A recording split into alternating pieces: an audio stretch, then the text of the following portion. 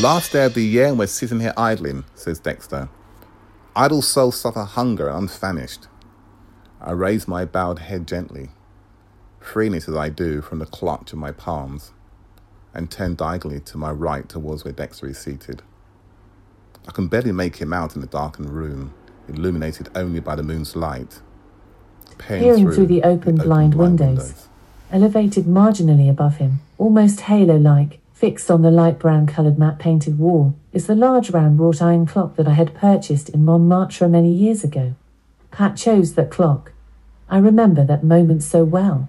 We had checked out of our hotel and was hurrying to the local metro en route to Charles de Gaulle Airport when she saw it in a bric-a-brac shop window. We fell in love with it instantly with its stout Roman numerals and bought it without bargaining. I check the time on our Parisian memorabilia and note that the two hands are soon to greet the old year out and the new year in. We must have been sitting in this dim-lit dining room for over 2 hours, with barely a word exchanged between us. Why don't we gate-crash a party, Dexter continues, or do anything, just so that we can get out of this somber mood? I'm in no mood for a party, I reply, distracted by the events leading to the acquisition of the timepiece on the wall. Time?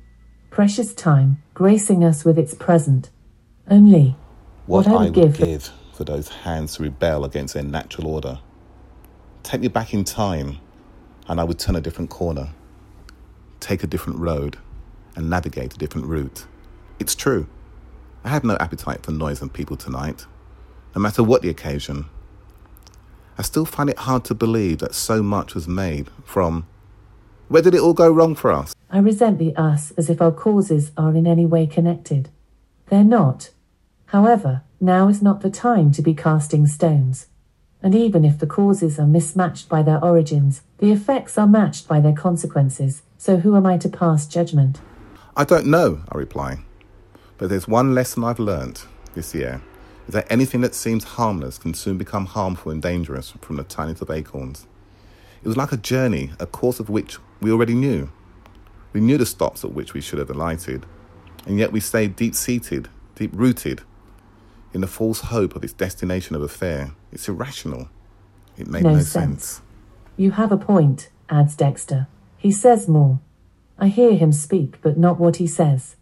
I can hear the party revelers warming their vocal cords against the chill of Old Year's night. It's been a good year for them. They're happy. They should be. They should be. We all should be. We all should be. It's New Year's Eve. It's New Year's Eve. Their joys met with my sorrow. Our sorrow. Our party of two is more solemn.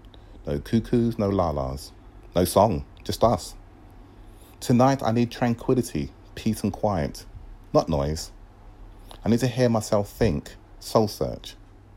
And that can't be done surrounded by a crowd unleashed to celebrate this of all festive seasons. There's nothing festive for me to celebrate. Nothing. I have nothing. I suppose it all started to go wrong from when we were invited to Yvonne's party, I say, returning to Dexter's earlier problem. Mind you, I say that, but the seed may even have been sowed somewhere deep inside me from the time of my mother's death.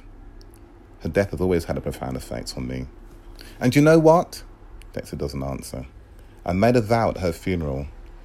If only I'd have kept to that vow, Lord knows how things might have turned out. But I will never know, and that hurts. Hurts bad. I search for answers, but find nothing. Empty. I can't sleep. I'm tormented, confused, and, the truth be known, I'm scared. The truth is, interrupts Dexter, we both messed it up. We messed up big time. He's right.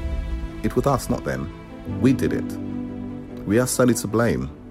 We had it too good for too long, so we meddled with our everyday and unremarkable in exchange for the different that disharmony and irregular bring. Never true words spoken, I reply.